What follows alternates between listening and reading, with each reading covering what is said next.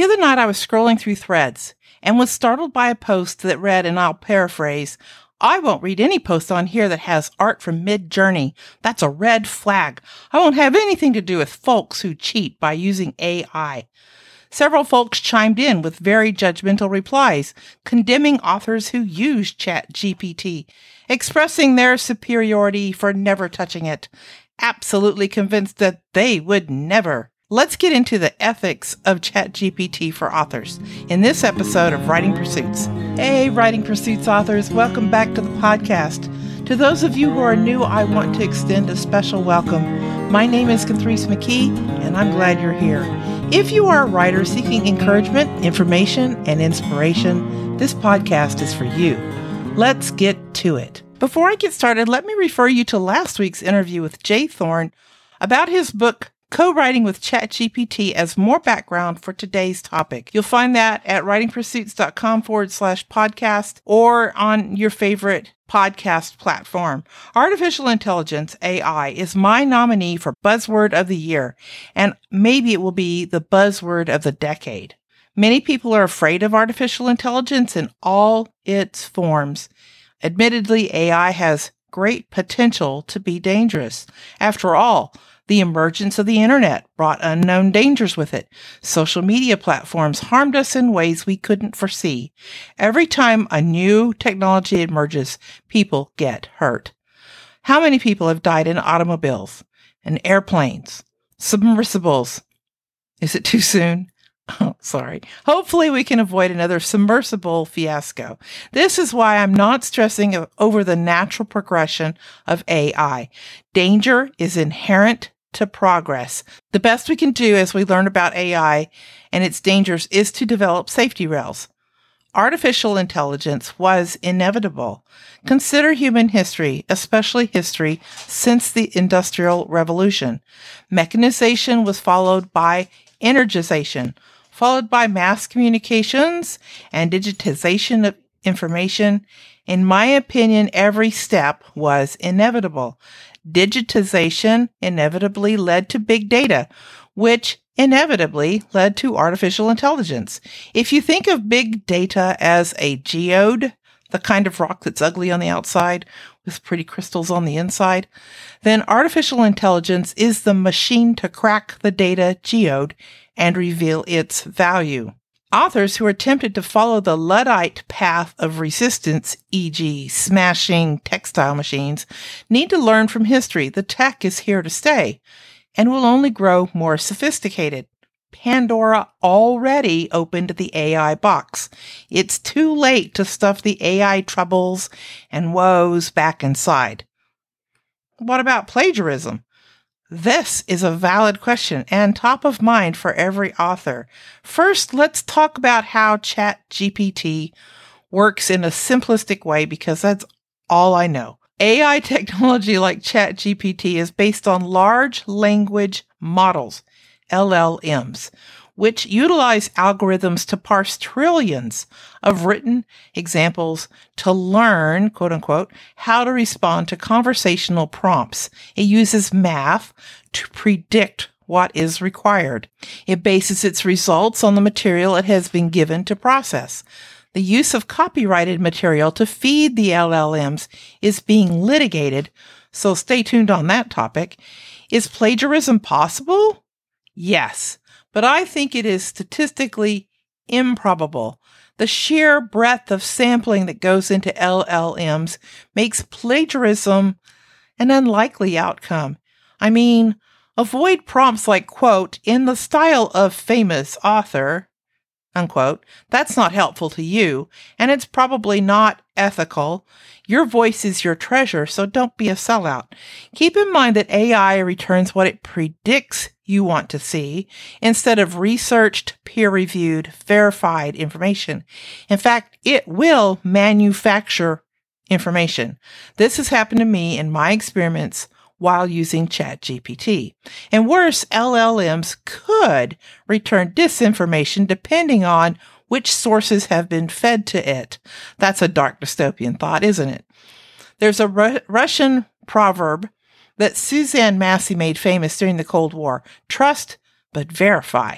You are responsible for verifying any information you receive from ChatGPT. It's not built for truth.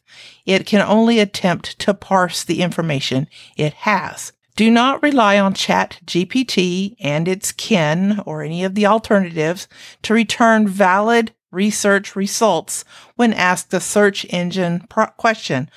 Also, ChatGPT doesn't cite its sources, which is a problem. It's a predictive algorithm, remember? What about academic cheating? Students will take every advantage of any opportunity to reduce the rigor of higher education. Educators must decide soon how to incorporate AI engines like ChatGPT into academic work, because AI isn't going away and cheating is a thing. I expect academic institutions will establish guidelines for transparency and ethical ways to use AI, and I really hope that includes rigorous peer review procedures as well as appropriate citations and disclosure statements. We want academic researchers to have the best tools, including the tool to crack the geode of big data. But we need transparency too. Google is already working on using AI to predict which information users will find most useful. I expect this trend to continue using AI technology. And what about intellectual property? Midjourney and other AI image generators are beyond the scope of this discussion, as are audio generators. Even so, we must all be wary of the potential abuse of our photos, videos, and voices to create false narratives, and this is a special concern for celebrities. So please don't think I'm all in on AI. I urge you to take a measured, cautious approach without hitting the panic button or passing on unfounded conspiracy theories. Most folks don't know what to think. Some authors, as I've said, have taken a hard line against using AI for anything. Overall, I think that's premature. They like to blame ChatGPT for all the chaos at Amazon, but authors were experiencing decreasing sales and reduced visibility and the glut of books on Amazon before ChatGPT. Transparency is essential. If you use AI while developing your content, be upfront about it. In AI for Authors, Practical and Ethical Guidelines by the Alliance of Independent Authors, Ally set forth their ethical guidelines. I'm sorry, I say guidelines twice. I highly recommend this entire article, by the way, and that will be in the show notes.